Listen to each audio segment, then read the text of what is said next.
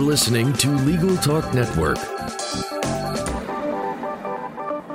Hello and welcome to another edition of Special Reports on Legal Talk Network. This is Lawrence Coletti and I'm the host for today's show, which is being recorded on location at the 2015 Florida Bar Convention in the amazingly beautiful Boca Raton Resort and Club, which of course is in Boca Raton, Florida. We're here to cover this event and its highlights for you, our listeners. And joining me now, I have another esteemed panel of guests. And on Legal Talk Network, we always introduce the judges first. We have deference for the court. So I wanted to go ahead and first introduce Judge Michelle Cisco. Welcome to the show. Thank you. And I also have Miss Annette Pitts. Welcome. Yes, thank you. And Mr. Richard Levenstein.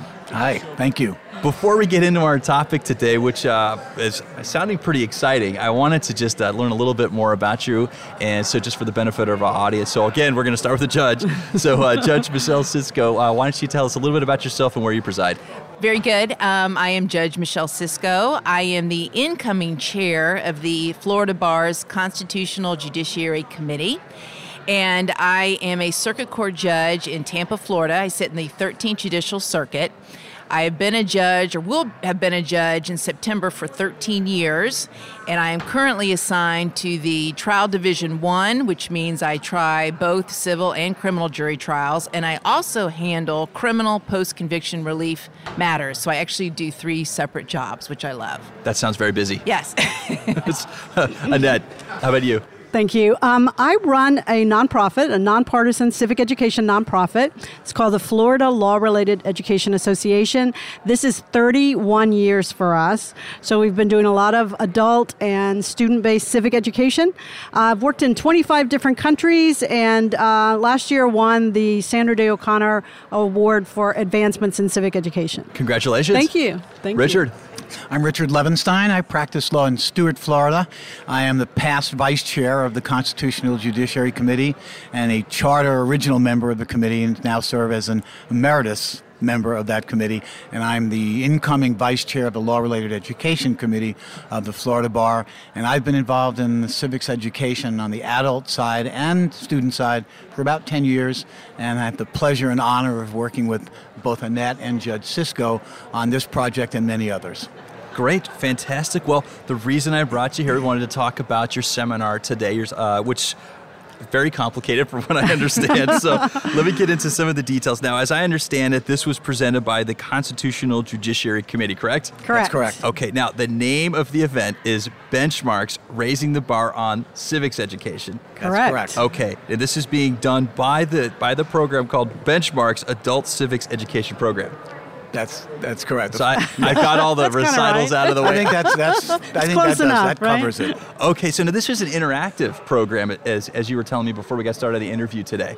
It is an interactive program designed to train lawyers and judges to take the activities that make up the Benchmarks programs into their communities, such as civics groups, condominium and homeowners associations, meetings, churches and synagogues and houses of worship that have adult education classes, senior living facilities where people don't have the opportunity to get out and see these presentations, and educate them about our system of government, the judicial branch and the judiciary in particular in an interactive fashion so that the facilitator is interacting with the audience and making the presentation rather than just speaking to them. So today's seminar, what were you guys covering? What were some of the specific areas? Oh, we had a lot. We had a lot of different activities that we introduced. The first one was to give the audience a feel for the United States citizenship test, to see if they could answer those questions. So we took about 10 of the questions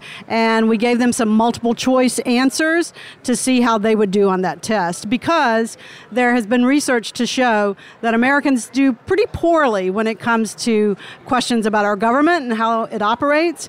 And so it's just an awareness exercise, really. Right. And if I can fill in some of those statistics. Yes, please. From the 2005 Harris poll commissioned by the Florida Bar, these were the results. The majority of Florida adults were only aware of some of the basic structures of government, less than 6 in 10 could correctly identify the three branches of government. 18% incorrectly said local, state, and federal. 16% incorrectly said Republican, Democrat, and independent. More than half couldn't define the term separation of powers. More than 1/3 could not define the term checks and balances, and more of them could identify the three stooges than name three sitting United States Supreme Court justices. Well, that's a...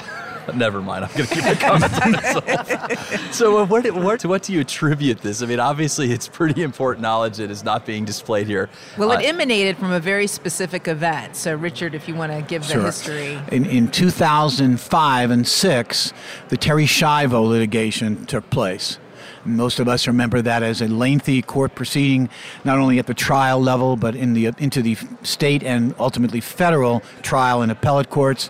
And the trial judge in that case, Judge Greer from Tampa, was the subject of 1 million or 2 million death threats, was excommunicated from his church, and was required to have Florida Highway Patrol protection and wear a flak jacket for I think about 2 years after the case was decided because of the attacks on he and the judiciary as a result of his strictly applying the laws of Florida to the facts in that case.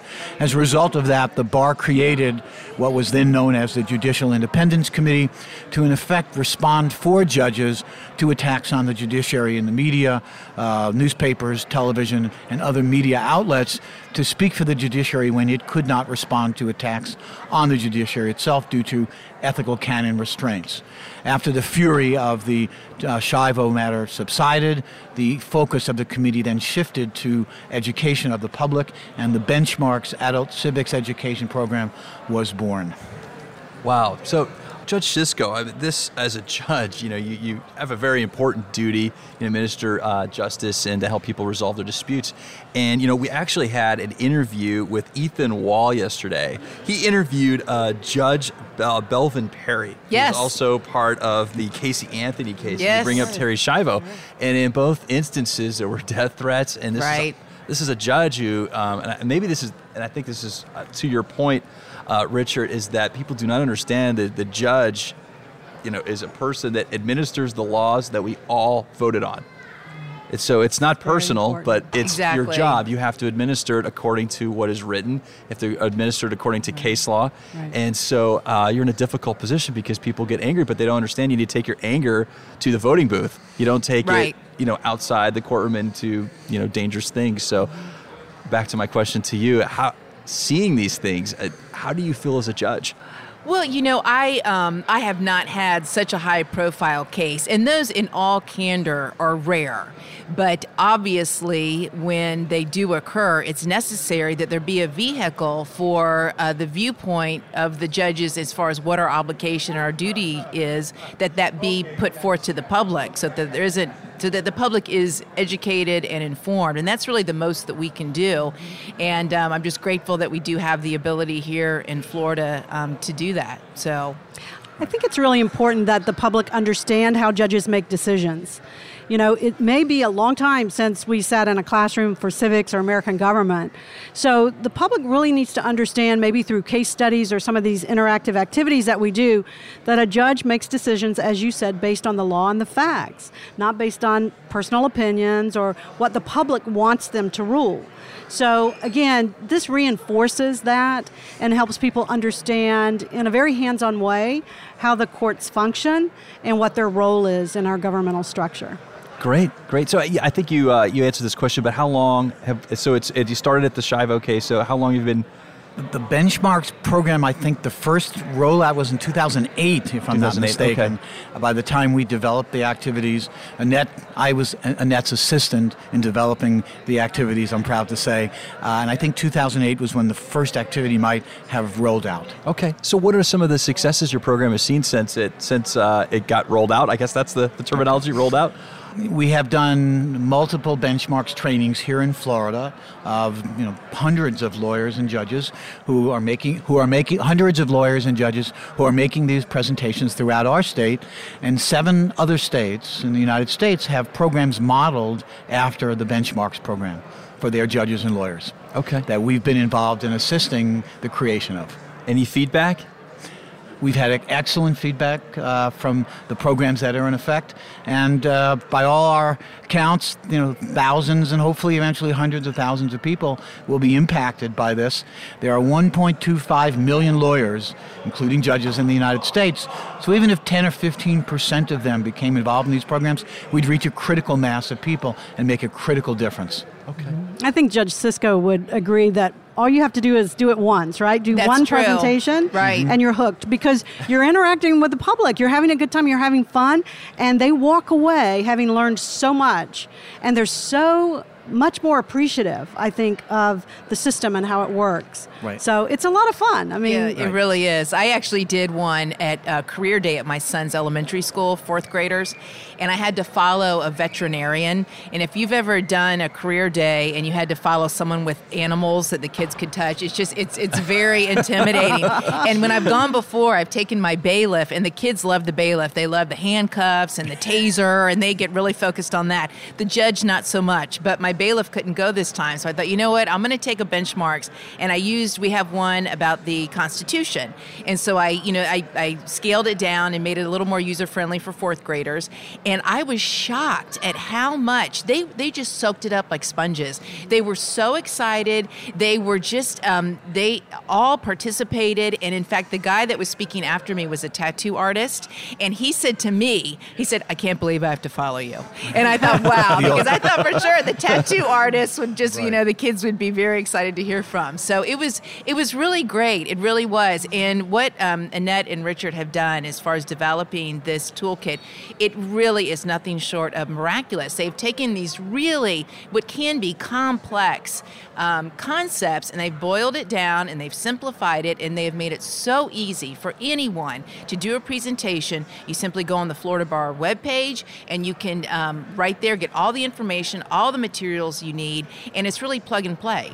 And they've just made it just a great thing, and they've done such a great service, not only for the Florida Bar, but really for lawyers and judges around the country. So both of them should be greatly applauded for all they've done. Thanks very much for that, Michelle. And the other thing to keep in mind, I think, is that the research shows that a citizenry that has an understanding of the judicial branch of government and what it does and what judges do has a better respect and trust for that branch of government. That's our objective. I agree with that. We've recently been covering a little bit of some of the unrest in reaction to police around the country, and I think that's when we talk to people, one of the common comments is that when you get a disconnect between the perception of justice, you feel that you are not part of it, you feel it doesn't apply, you feel that it's unfair, then you stop following it. And it's a point that just keeps getting driven back to me. The fabric in our society that holds us together with these laws is very thin, and it needs maintenance. It sounds like we're overdue for some maintenance. So let me put you on the spot with just one last fun question. Okay. It's just a fun question. So at these program events that you're participating at and you do these question and answer sessions, what is the most surprising question that you've had? Ooh. Judge Sisko, can we start with you? I'm trying to think because I have not been doing this as long as Richard and Annette have. So I don't know. The one that was the most thought-provoking was I was at a benchmarks training, and Annette, we talked about if you could devise your own constitutional amendment, right, what would your own constitutional amendment be? And it was very interesting to see what people's response were, because in their responses they tell you what they think about the current amendments to the Constitution. And so that was really enlightening.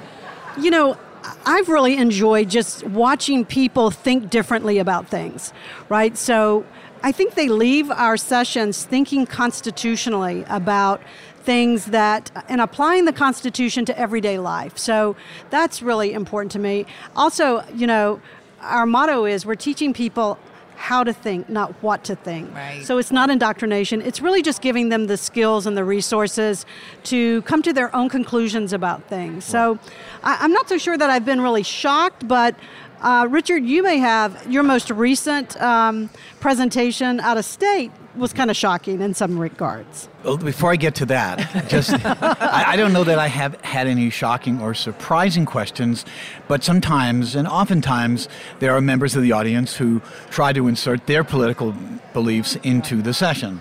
And one of two things almost always happens. Either the other audience members will let the person asking the question know how they think about that, and they don't want that.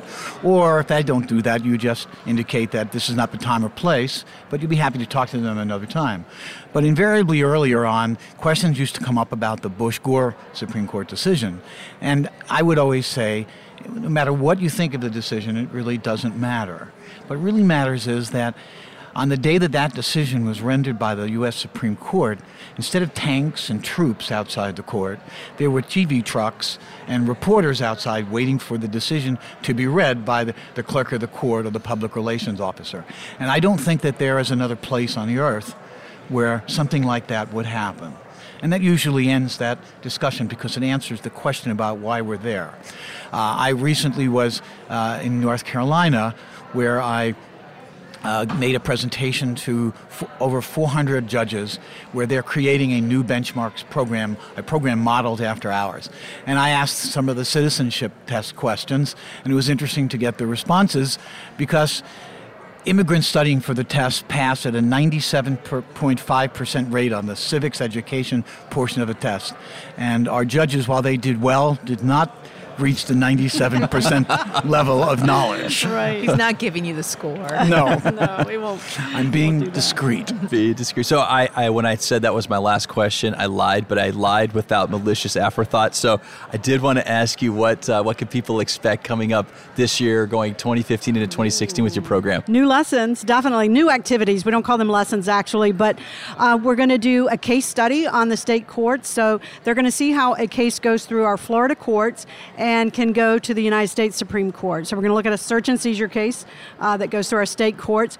We're going to do one on juries and how juries make decisions, and we're going to do a jury simulation. And so lots of other fun things.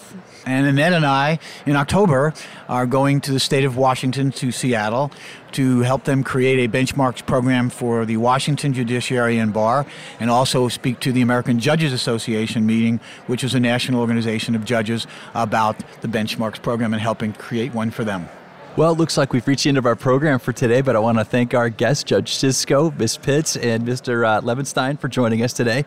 And if our listeners want to reach out and learn more about what you're doing, how can they get a hold of you? Well, they can contact us through staff@flrea.org or visit the benchmarks page under Fair and Impartial Courts at the Florida Bar website. Well, this has been another edition of Special Reports. I'm Lawrence Coletti. Until next time, thank you for listening. The views expressed by the participants of this program are their own and do not represent the views of, nor are they endorsed by, Legal Talk Network, its officers, directors, employees, agents, representatives, shareholders, and subsidiaries. None of the content should be considered legal advice. As always, consult a lawyer.